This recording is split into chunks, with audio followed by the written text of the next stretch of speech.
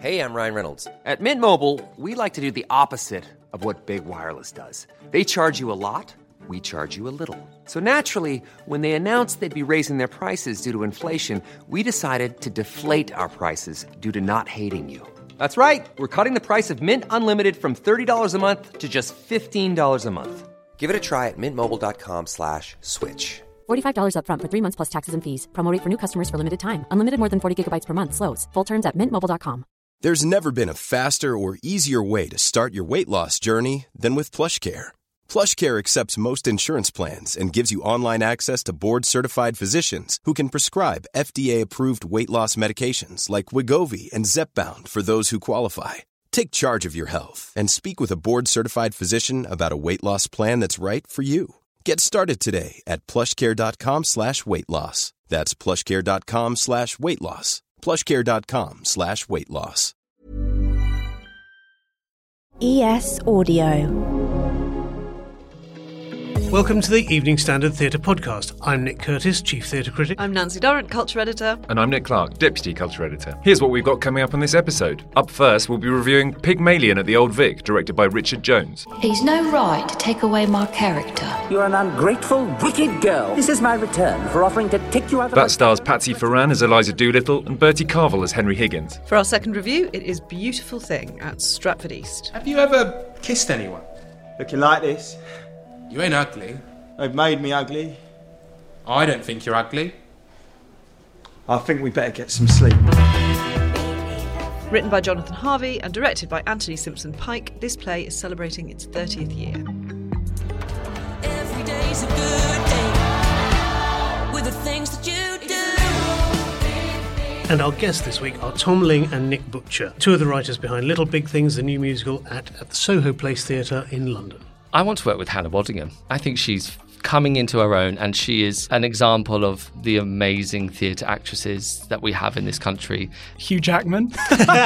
No, seriously, I watched him do Oklahoma at the National, and I was just like absolutely blown away. Should we write a two-hander for Hugh Jackman? Yeah. I think just bring the Music Man over, put them both in it. Welcome back to the podcast. I'm back from holiday. Really resentful. What's been going on? It's very nice to have you back. Nice to have the gang all back together again, isn't it? Yeah. Well, Nick Clark, I think you want to tell us about Starlight Express, don't you? After the massive news last week of a major musical arriving in 2024, The Devil Wears Prada in October, there is another one, but this time it's a revival. Starlight Express is chugging back into London. Very nice. In June next year. Press night's at the end of June 30th. Now, I saw Starlight Express when I was about 10 years old, and it did leave an impression on me. I very much remember the skating and the weird costumes, and is now the time to revive it? Well, one of the amazing things about Andrew Lloyd Webber is that he does regularly revisit past hits. He's got a great dedication to his back catalogue, which I don't think is purely driven by profit. I think he genuinely quite likes taking these things out, shaking the dust off them, tinkering with them, seeing how they shape up. I saw it in the mid-90s, I think, when the Standard launched Listings magazine. It had been running at the Victoria Palace for quite a few years. It was undeniably exciting having these people whizzing around you on these tracks sort of built out into the auditorium. Yeah. I seem to remember I wrote a sort of slightly snotty review referring to rail privatisation at the time. Taking yourself a bit seriously. Maybe taking myself a little bit serious. I think Lloyd Webber had just been made a Tory peer at that stage, although he then went crossbench after that. But anyway, it'll be interesting to see how it stands up. As I say, the only song I remember in that is one called He'll Whistle at Me, which I think doesn't really stand the test. Might need a bit of a tweak. I have never seen Starlight Express, and I put on Twitter or whatever the hell it's called now, just sort of, Starlight Express is coming back. Is this a good idea? And I got very, very mixed response. I have to say, some people were like, "Oh my God, that was my gateway drug to London," as one friend of my friend said, which I thought was really sweet. But then other people were going, "Worst experience I've ever had in the theatre.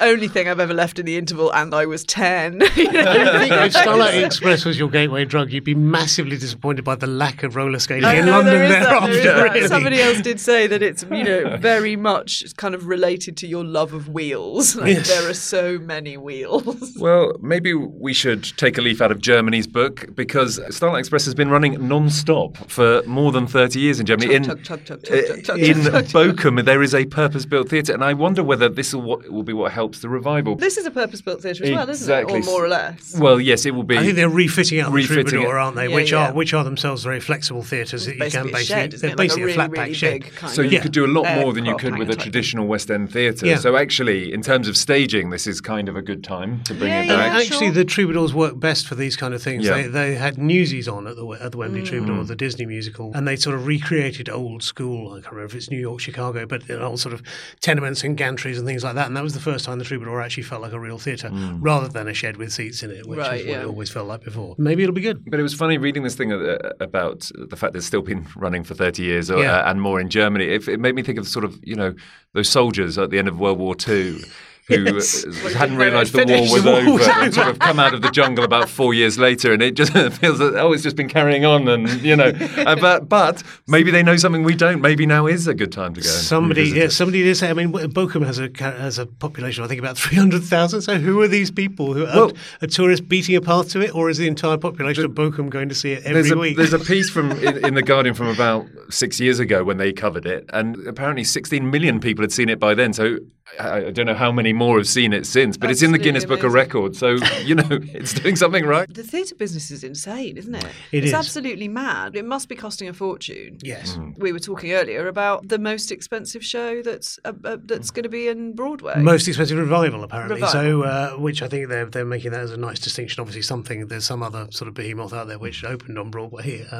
and cost even more. But yes, Cabaret at the Kit Kat Club, Rebecca Frecknell's production that's been running at what was the Playhouse, has now become the Kit Kat Club for a number of years, is going to open on Broadway at a cost of $24.5 million, which is apparently the biggest budget for a revival, and it's going to take them a long time to recoup. Yeah. Well, just wait and see how costly the tickets are. Eddie Redmayne has been apparently guaranteed he's going back into it for the Broadway cast, and I've heard some kind of interesting stuff that I was told off the record about potential casting for Sally Bowles. Ooh. And I can say no more. Torture would not ring it from my lips. Or possibly switching off the mic. Even having to see Starlight Express in Bochum every night for 30 years would not ring it from my lips. But no, that's kind of interesting. I mean, and talking about the bonkers finances of theatre, we've also, another row this week, just to mention it briefly, although I'm kind of bored with the expensive theatre ticket row.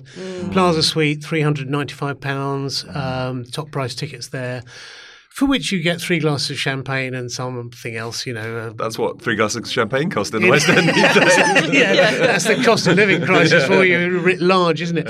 I mean, part of me was looking at this, and I agree theatre tickets are generally too high, it's too expensive, it's elitist, but equally, is theatre all going to be homogenous? Or are they going to be sort of theatre for the Ferrari guys and theatres for the Mini drivers? I mean, there's obviously people out there who are prepared to pay £395 for 3 glasses of flat champagne. And if they're prepared to pay £395 to watch, and it's Sarah Jessica Parker and Matthew Broderick, isn't it? Like it's an event. It is definitely an event. And if there are people prepared to pay just under £400 for that, and as you say, 3 glasses of champagne, and if that means that somebody else who can't and wouldn't can pay 25 or 40 quid for a ticket somewhere else in the theatre because of those people who are paying that much money, then I really don't think it's an issue. And that's certainly the argument that producers make, that they would not be able to do the cheap tickets without the premium tickets. And they, I was speaking to a producer friend, and he pointed to it being a very small minority of the premium tickets are a very small minority. It's probably only about 2 or 3 rows. It's just a great way of inventing things for the super rich to spend money on, isn't it? Exactly. And I'd love better to have on that the job. arts than on a super yacht. Can you imagine having that job? Just like, if you were the person who made up the really expensive stuff for the rich people. That would be such a great I once read a story about a wine brand, which I won't name, who would sell you a wine, a sort of vintage, sort of very, very high-end wine in a specially designed sort of ampoule, and somebody would come from the company and knock the top of the ampoule off with a special hammer so you could drink it. So you're spending sort of thousands of pounds on an ampoule which is then smashed in front of you. That's the definition of the super rich, I think. So if they want to spend, £395 to help bring Sarah Jessica Parker and Matthew Broderick to London, then fine. And I just would like to say, happy anniversary, Nick Curtis. It is the 30th anniversary of Nick Curtis's first theatre review in the Standard, which he nearly missed. Which I did miss, actually. It was earlier this year. I thought it was next year, but it was only when I was looking at my review for Beautiful Thing, which we're going to talk about later, which I reviewed for Time Out at its first production 30 years ago, that I realised there was a review next to it from the Standard. This is, of course, pre-internet, so these are actually literally cut out and pasted into a cuttings book that I had. What was it? What did you review? Well, that was the very first one I did was an Australian play about an all-female singing group. I'd reviewed it on the Fringe for Time Out. Then the Standard asked me to see the transfer to the Shaw Theatre, which had an actress from Prisoner Cell Block H in it. Oh, wow. I have a feeling it was then made into a film with Chris O'Dowd years later, but I think the title might have been changed. If there's anyone out there who can remember this show, remember what I said about it, please do let me know. But yes, it was 30 years ago this year that I wrote my first piece for the Standard. Well, congratulations. Thank you very much. I'm mildly ashamed that my career hasn't progressed. I'm basically doing what I did 30 years ago. I'm doing what I love. Yeah, absolutely. Speaking of which, should we just get into our first review this week? Yeah, let's do that. Pygmalion at the Old Vic. I didn't get to see the press night of this one, I think because I was in Greece, but I'm hoping to see it soon, although it has had quite mixed reviews, I must say. Nick and Nick, you saw this one together. Who's going to kick off? Well, we had, I think, varying reviews ourselves or varying views on this one. Yeah. It has had mixed reviews. I mean, I've seen it from sort of 2 stars to 5 stars, but it tends to sort of be around the middle, to be honest. I'd never seen Pygmalion before, so this was totally new to me, and it was... I didn't really know what to expect. I mean, other than the kind of reminiscences of the vague warblings of Audrey Hepburn and Rex Harrison. So, and I thought, well, that's not going to be a great guide. It's the story of Eliza Doolittle, who is a flower girl at Covent Garden. And at the start of the play, there's a sort of big to-do as she tries to sell her flowers to well-to-do people leaving the theatre or the opera. Yeah. And there she meets Henry Higgins, who sort of teaches phonetics and is obsessed at placing people by where their accents come from. He sounds awful. Well, just you wait. And, just you wait. And there's a bit of a contrivance, but they end up, he has a bet with Colonel Pickering, his colleague, about whether they can take Eliza Doolittle and turn her into, his words, a duchess, or pass for a duchess, Pass essentially. her off as a duchess, yes. So when it opened, I've got to say, my heart initially did not sing. It was all quite confusing. It was a bit of a kerfuffle. I couldn't hear everything.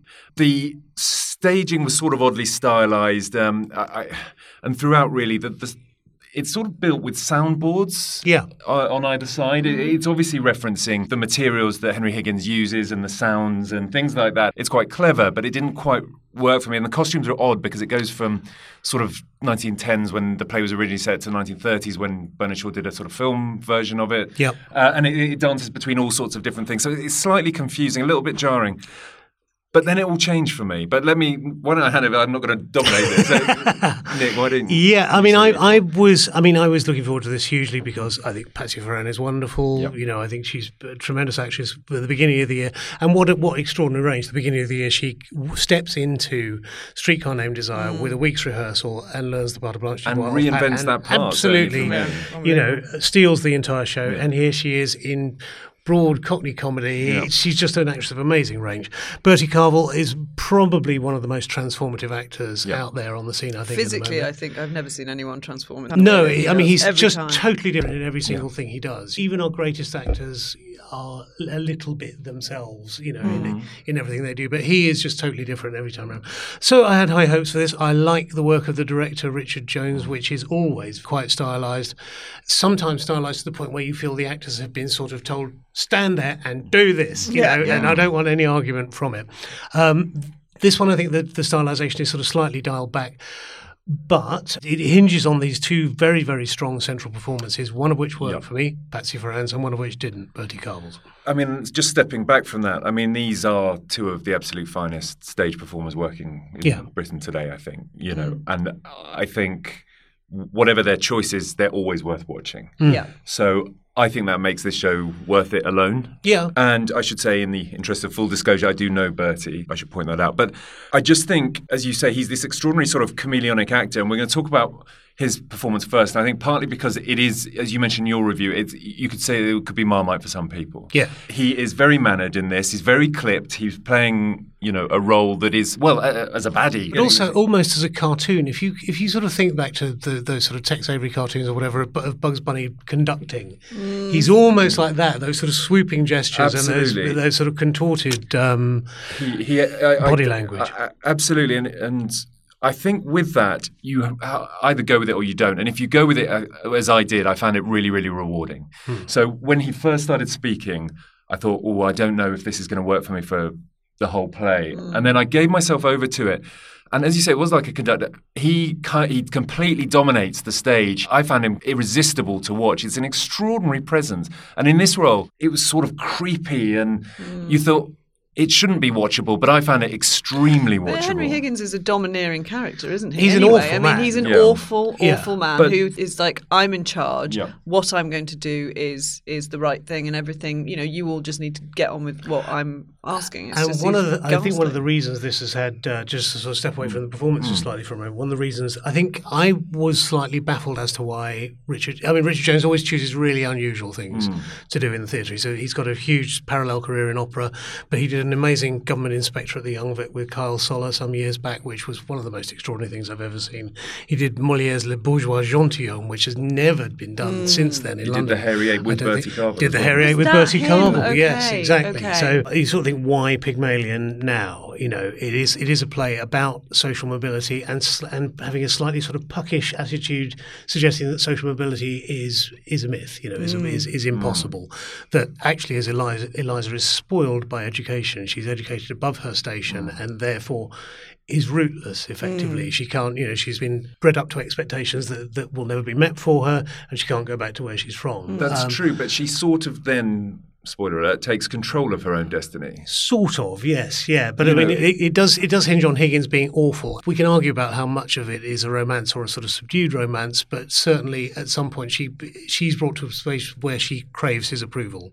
Yeah, she has to submit, which has always been my problem with. Well, and that's true, but they completely remove any romantic element from this, and I think that's a good thing. Yeah, I've got to say, because this is about power and dynamics and taking someone who they just see as an object, completely remolding them, and then essentially wanting to throw them away. And I actually think there is a good reason for it to be staged now. I mean, the class stuff some of it feels slightly archaic, I think, and certainly the extent to which it's covered in Bernard Shaw, but it was written obviously over 100 years ago. Yeah. But it is that sort of almost toxic men using women for their own ends in a way. And I mean, it couldn't have landed given what's in the news at the moment. I know that's a coincidence, but it sort of plays into the society we're in at the moment, I think. And I really read it in those terms. And there are two scenes that I think you should go and everyone listening to this should go and watch this play.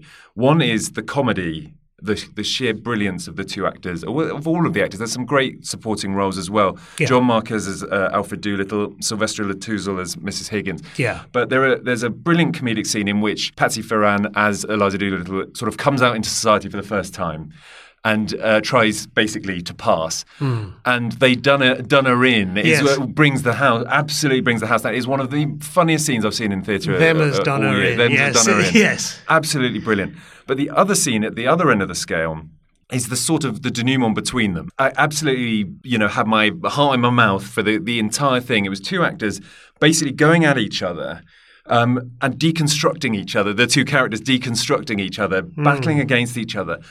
And I found it absolutely mesmerising. Yeah. And again, I would say it is worth it because I think many people will pick holes in different bits of this, whether the production or whatever. But that is just brilliant theatre. I think you're making a really, really good argument for it, and it is really funny still. Yeah. For a play written over 100 years ago, it is really funny. It's very smart, very, very clever. All the way through as well, isn't it?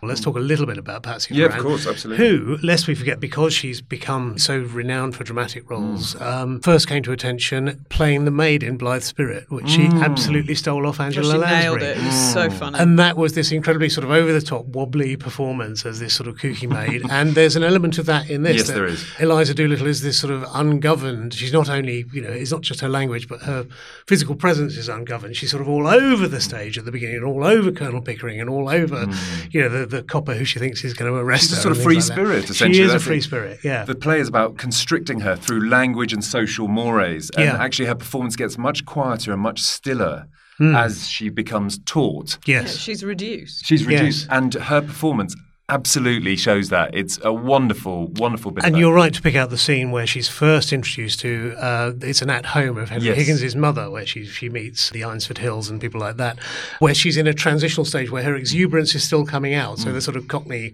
verve supersedes the sort of training. When she then is sort of properly presented at the ambassador's reception, she looks incredibly frail and terrified. And almost completely silent. She hardly talks at all. Yeah, she doesn't speak at all in that scene. She's lost her voice, essentially. Yeah.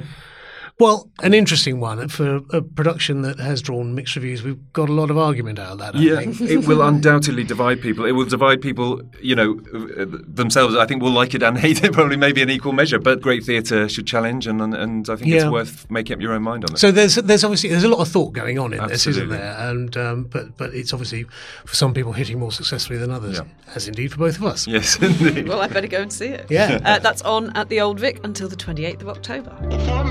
Right, time for a quick break.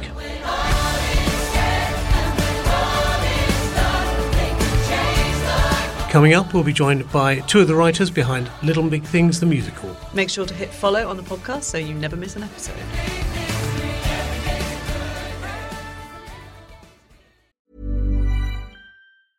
I'm Sandra, and I'm just the professional your small business was looking for. But you didn't hire me because you didn't use LinkedIn Jobs. LinkedIn has professionals you can't find anywhere else, including those who aren't actively looking for a new job, but might be open to the perfect role, like me.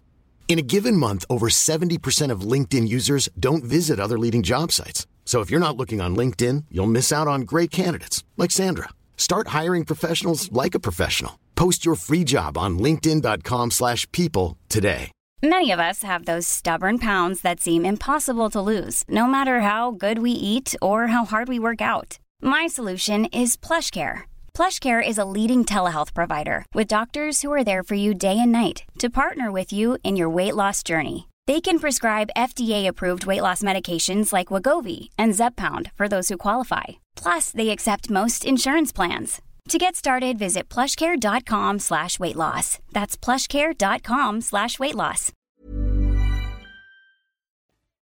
I'm Lenny Henry, and you're listening to the Evening Standard Theatre Podcast. Okay, this week on the podcast, I am joined by Nick Butcher and Tom Ling, the creators of The Little Big Things, a new musical at Soho Place. Welcome, Nick and Tom. Thank you very much. Thanks. Hello. We should probably explain a little bit about what this musical is about. Nick, do you want to tell us basically the story of it? Yeah, so The Little Big Things musical is a brand new British musical based on the Sunday Times best-selling autobiography by Henry Fraser. Henry Fraser was a 17-year-old rugby player at Dulwich College, and he went on holiday with his mates to Portugal at the end of his AS levels. And they were on the beach, and Henry dived into the sea on day 5 and hit his head on the seabed and damaged his vertebra. Completely changed Henry's life, and Henry has used his sportsmanship mentality, his can-do attitude, to completely transform his life for the better and show us that there's the little things in life that really do matter. Yeah. And Henry is now an incredible public speaker and mouth artist. So he uses a paintbrush in his mouth to paint these wonderful paintings, which are also featured in our show. Henry literally lives 10 minutes from my house at home. And I used to play his brother in rugby growing up. And I remember standing on the sidelines. I just joined my new school, and people were saying, Don Fraser, he's this incredible rugby player. And he actually wasn't playing, so we were really grateful. I think he was injured or something. Right. And there were like whispers of Henry, being injured. And at the time it was like, he'd been cliff diving and all this sort of things, how whispers happen. Yeah. And obviously we know that it was just him on the beach, unfortunately diving into the sea there. But yeah, I had a connection with that, and my mum knows his friends and family, and so it's something that's really, really within the community I grew up in. Yes, indeed. Yes, it is an extraordinary story, as is really the way the two of you came together to write this show. Tom, tell us a bit about how that happened, how you came to know each other. So I was at drama school, sort of just finishing up. It was the summer, and I remember sitting at home, and I was scrolling through Twitter, and I saw this tweet from Nick, and it was asking for a lyricist. And at the time I was working on a thing called the Cyril Cafe, which did end up at the other Palace. So I was sort of just starting to write. So I thought, you know what, why not? So I replied to the tweet. I'd never replied to a tweet before, and I haven't actually since. And we ended up meeting the next week. We just talked about the sort of songs we wanted to write, the kind of sound that we wanted to create, and we just saw eye to eye. And literally the week after, we were, texting back and forth, sending lyrical ideas, meeting up in the School of Rock practice room, which Nick was in at the time, right, and just writing all these songs and sort of producing a couple of demos ourselves, putting our own money into it to try and get the best sort of demos we possibly could.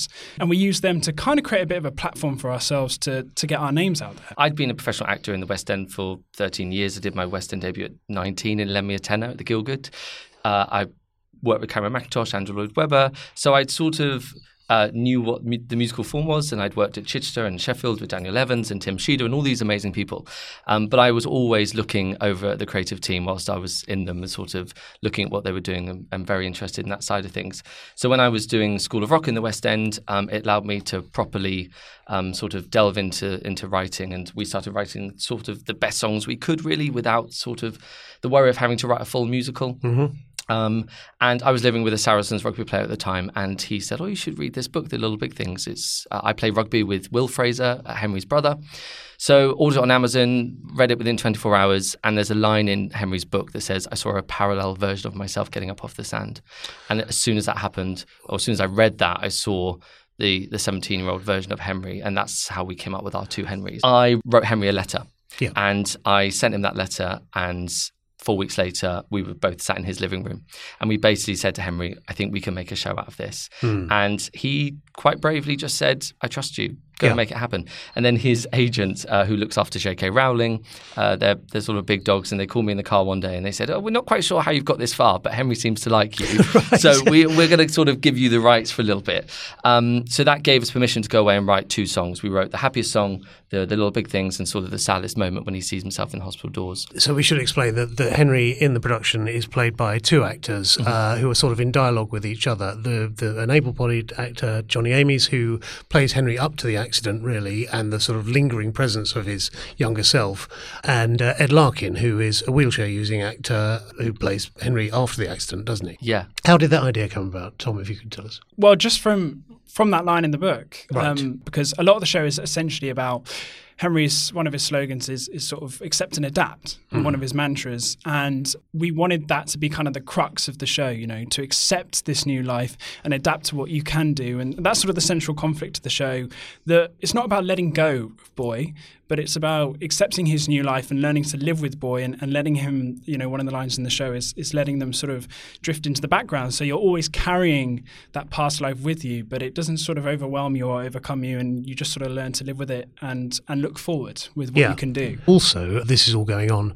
effectively under lockdown, isn't it? A lot of it. Absolutely. And we got offered to go to Goodspeed musicals in Connecticut in America just before the pandemic. To write the first draft of this. So we were on the Connecticut River in January 2020, and we were there with Michael R. Jackson, who wrote A Strange Loop, Miranda Cooper, who wrote Fantastically Great Women, Karen Hersey, who wrote Spirited, and they basically bring all these writers from around the world and they put them in houses, and at 8 a.m. every morning you have a bagel, and then you go away and write the song, and you come back at 6 p.m. and you have to perform it to each other.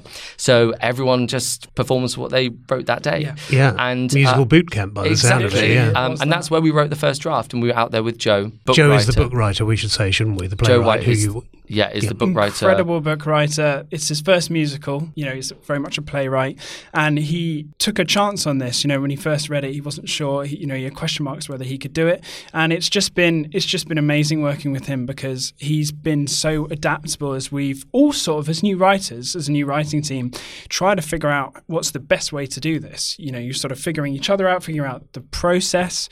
And working with him has just been amazing, because he's just, in my opinion, gone from strength to strength in terms of his writing in the musical form.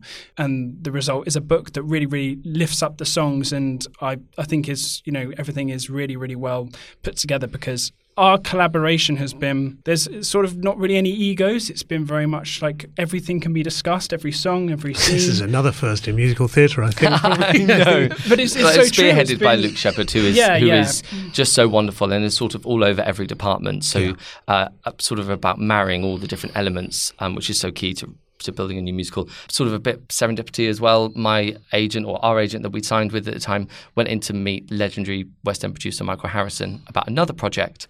And many years earlier, I'd done a production of Barnum for Michael. And as my agent left his office, he opened the door and there was a picture of me on the 300th show with Brian Connolly at the front. And he went, I look after Nick Butcher as a writer now. I don't know if you know. He went, I knew he was doing some stuff. What does he want to do? And he said, well, he wants to do the show called The Little Big Things, based on the autobiography about Henry Fraser. And he was like, sit back down. And he sat back down. And he said, tell me the story, play me some songs. And Michael went on holiday and he just said, I couldn't stop listening to the songs. And he sent us an email. It literally said, I'm 100% in. No full stop, no kiss, no nothing. And that from that moment on, Michael Harrison has been 100% committed.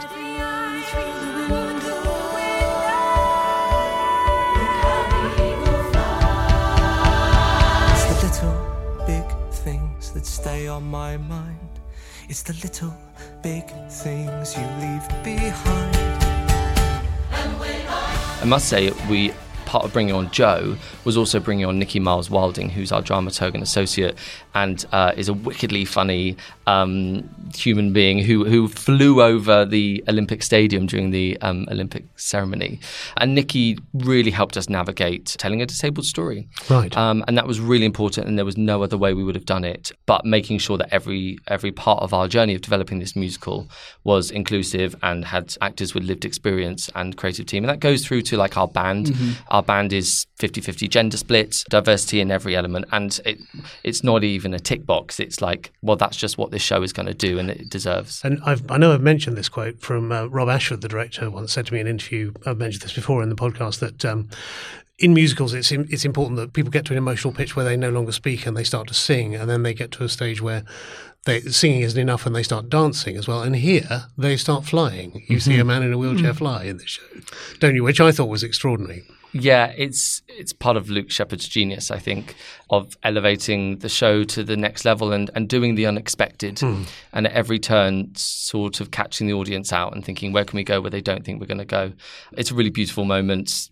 Henry's painting his painting. He's used all the little things which in our show are colours. And then by the guide you, he's used all the colours that leap from inside of you. Yeah. And he paints this wonderful last painting, which I won't give it away, but it's quite emotional when it's revealed in the show. And he's flying in the air and painting his final painting. I should say this isn't too much of a spoiler. There are actually photographs of this outside the theatre, so if you were going in, it wouldn't be, exactly. not destroying everybody's experience of the show by revealing this. But I found that an extremely moving moment and something that I've never seen before in the West End. What's next? Is it more life for Little Big Things, or the two of you working on another project? I think we're still sort of trying to figure that out. I think at the moment it's kind of like, this has been an incredibly moving and overwhelming experience. And just to reiterate what Nick said, and I heard on the podcast a few weeks ago you talking about freelancers after COVID and how there was this sort of shift in kind of producers taking a chance on people. And I feel like that's really, really important. And Michael has never wavered in his support of us. And to support a brand new team like this all the way through to the West End stage and have that trust. And it wasn't even him coming in, giving us notes every day and changing things. He honestly sort of just let us get on with it. And he'd come in and he'd read a draft and he'd go, okay, this one little thing. And it would be like the perfect note. And we go away and it would grow and grow and grow. So, it's been a novel experience for us, a really, really amazing, sometimes overwhelming experience, and I think we're just sort of enjoying it while it lasts. Breathing. There's nothing more exciting than being in the middle of like a tornado in the West End when you feel the buzz around you. We've had the most exciting couple of weeks, and Twitter is talking and everyone's talking about the show, so that is just the biggest compliment, really, and we're super excited. In a dream scenario, who would be the sort of West End star or celebrity you'd like to work with now? I want to work with Hannah Waddingham. I think she's coming into her own, and she is an example of the amazing theatre actresses that we have in this country, and when they get their spotlight to shine, they really take it, and I'd love to work with Hannah. Tom? Hugh Jackman. No, seriously, I watched him do Oklahoma, I watched a recording of that at the National when I was at GSA, and I remember watching it because I knew him from films and everything, and I was just like absolutely blown away, and I couldn't quite believe what I was seeing. And of course, he's just gone from strength to strength, and he's just an incredible performer. So I just think having a show with him in it would Should just we be write a two-hander for Hugh Jackman? Yeah. I think just bring the Music Man over, put them both in it. That's the way to do it, I suppose. But do your own thing, though. Yes, you're right. Brilliant. Well, thank you both for coming in. Thank you. Thank you so much. Let's go to the ads. Coming up in part 2, we review Beautiful Thing at Theatre Royal Stratford East. See you in a sec.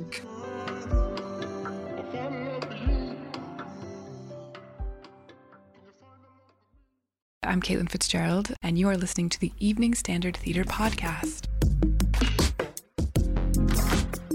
So, Beautiful Thing at Theatre Royal Stratford East. This is by Jonathan Harvey and directed by Anthony Simpson-Pike. I did not see this one, but Nancy, you did. What did you think? Yeah, I saw it last night. Well, I didn't see it the first time around. This was first produced in 1993. So this is its, along with Nick, its 30th anniversary. I mean, on the face of it, it's just a very sweet play about two young lads falling for each other and navigating their nascent sexuality.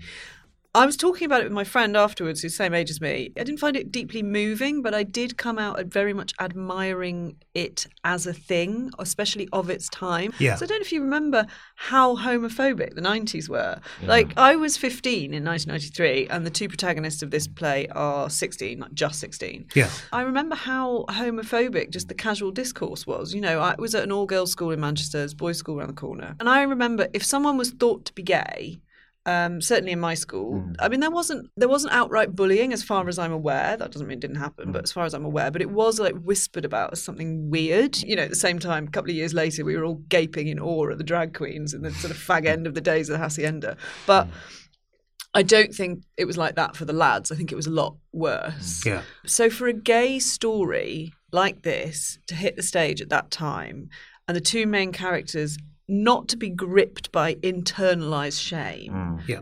And for there to be a beautiful, hopeful ending, which is what Jonathan Harvey set out to do. Must have been like a flower blooming in a landscape. I think it was a huge political act. Well, what we should also mention at this stage is Clause 28, which had come in 4 or 5 years before this was written. Of course. The Thatcher era legislation, which forbade the promotion of homosexuality as a pretend family relationship. I think that was the that was the wording. But basically, it was just used to sort of repress gay it's disgusting. stories, and that was a huge thing in the theatre world at the time. You know. Also, the other thing about this play is it's set on a London council estate. Yeah. They mentioned Bermondsey in this. I thought at one point they said they were in Thamesmead. Yeah. But anyway, it's sort of South London council estate. Yeah. I think some tweets No. She said he was the most beautiful baby in Bermondsey, which is when he was born, which was 16 years before. Well, so, there we go. Anyway, now we've worked out. But you're absolutely right. But so to have a council estate story of working class people having a gay romance, and it to be celebratory rather than tragic, was also a huge political act at the time, and a great move forward. Most of the 80s gay stories were also people being unhappy and tragedy, and we should remember also that the AIDS crisis hit in the early 80s, so a lot of stories were still reacting to that and still sort of processing that.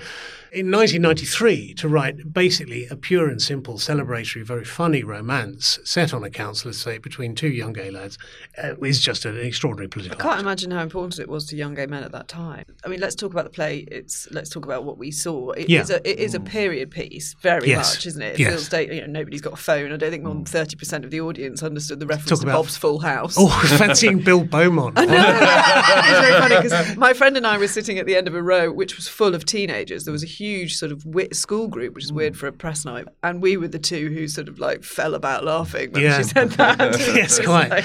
You're right. It's pre-mobiles. It's at a certain stage in gay culture, I think, as well. Yeah, it's got these two young characters. Steve is a sort of sports mad lad who lives next door to Jamie, the other one, and Steve's dad is a violent drunk, and his brothers are violent as well and homophobic. The fear that he is gripped by is the fear of violence from them. That's contained within the house, as in the play. It's not to do with his own sort of shame or anything like that. But it's still very present, and it's still very present now. So it is dated, but at the same time, not dated enough. Yes, it's true. It's dated, but in quite a charming way. Yeah. I mean, let's talk about the performances a bit as well. I thought they were mostly lovely, especially the younger characters. Steve is played by Raphael Akawudike and Jamie by Rilwan Abiola Owokaniran. Raphael, I thought, had just that needed level of awkwardness. And I thought you could see kind of Jamie, played by Rilwan, coming into his instinctive flamboyance over the course of the play in a very subtle way as he gets more comfortable with his sexuality. I thought that was really nicely done. And I loved Scarlett Rayner as Leah. She was this great sort of pent-up ball of frustration and bad education and insecurity, and like a girl with nowhere to go and nothing to do. She's been excluded from school. She lives with her mum, but she's kind of got a total free reign, which means that she's completely aimless. And you could see that in her, but also she was very funny. She's the least convincing character for me, I think. It's a character, sort of but I thought she did her best with it. The performance is great. That again is something I wonder how much this has been tweaked, because they talk about her being excluded, and I don't think that was a term she would have been back expelled. In the 30s. I don't know why they didn't say. I think again back in looking the back. 30s. Sorry. How old are you now? Extensive skincare regime. Again, I think, but yeah, it wasn't 30 years ago. I don't think the term exclusion was used. She's a sort of period piece within a period piece, because she's obsessed with Mama Cass. Yeah, she is. It's really funny. Which is strange. I presume that just Jonathan Harvey had a real thing about Mama Cass, or the Mamas and the Papas, and decided to sort of bestow that on this character, in this play. Jonathan Harvey was 25 years old when he wrote this, by the way. So it's an extraordinarily assured piece for a 25-year-old, I think. Exactly. Well. But the young woman is a bit thin. She's a bit thin. But she was extremely fun playing a girl off her face. Yes. That was great. That's true. That's very funny. And you can see sort of in her some of the DNA of the Kathy Burke character in Gimme Gimme Gimme, the sitcom that Jonathan Harvey wrote. I loved Tony, the boyfriend, pointing out his new wheels in the car park downstairs, which he describes as gravy brown. That was a sort of desirable colour for a minivan in 1993. And I really like Siobhan Marks as Sandra as well. Did you? Because I found her a bit one note, actually. I wasn't always convinced by her. I think the female characters are not the best delineated ones here, but I like the sort of energy of her performance. And I don't know. I mean, I as you say, it's dated and things have improved, but things have also not improved as much as we'd have liked. And I love the fact that everybody here is trying to understand. There isn't, the bad characters are all off stage here. They're the violent drunk dad, and they're the people we never see. And I love that even the boys are trying to understand it. They're buying copies of Gay Times and looking for ads for pubs they can drink in, or reading the problem pages where one. It's really sort of sweetly earnest. It is seen as this landmark play, obviously, and 30 years on, the drama itself and the narrative and all that, for someone who's never seen it before, does it really work? I think it does. It describes a fairly shallow arc, I would say. There's not, a huge amount of event or, character development, but it's a very neat and beautifully formed, beautiful thing of a play, I think, really. It is lovely. So it does hang together. And there's another thing that we won't spoil at the curtain call, but I think the curtain call is really special. Yeah. Oh, lads, I saw Red Pitch on Monday. So I just wanted to say, it's really good. It's really good. It's really good. They said last week it's really good, but it's really, really good. And that sort of, again, is very much of its time, and that time is right now. I mean, it couldn't be more of the now. And this obviously was very much of its time then. It has a certain sort of staginess that something like Red Pitch doesn't have, despite the fact that it's got moments of contemporary dance movement type thing in it. But ultimately, I think it's just really important that these stories are told and told again, and that new ones are written. That these boys are normal. Understanding that needs to be normalised. Plays like this are part of that. There's a thread possibly connecting the two, in that they are celebrating people who are not always necessarily celebrated by the culture. Especially now with people of colour. I'm talking about Beautiful Thing, particularly that they've changed the casting. This sort of adds that in as well. And it's really, you're quite right. I think it's just these stories just need to keep being told, and it's just really sweet. It's really sweet. Go and see it. And it's sort of it was done originally at the Bush in West London. It's now being done at Stratford East in East London. It's set in South London. Whether it's Bermondsey or Thamesmead. There's something nicely universal about it. It does seem to sort of sit very neatly in lots of different communities. I feel like it could be a council estate in Birmingham. Do you know what I mean? It could be anywhere. When's it on till, Nick? Can you remember? It is on till Saturday the 7th of October, so go see it.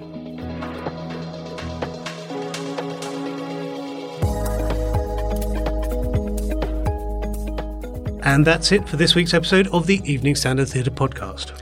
Check out all our other episodes below, which include interviews with Sir Ian McKellen and Roger Allam, Jenna Coleman, Eddie Izzard, Tim Minchin, and many more. And don't forget to subscribe to the podcast so you never miss an episode. Thanks as ever to our producer Rachel Abbott, and we'll see you next Sunday.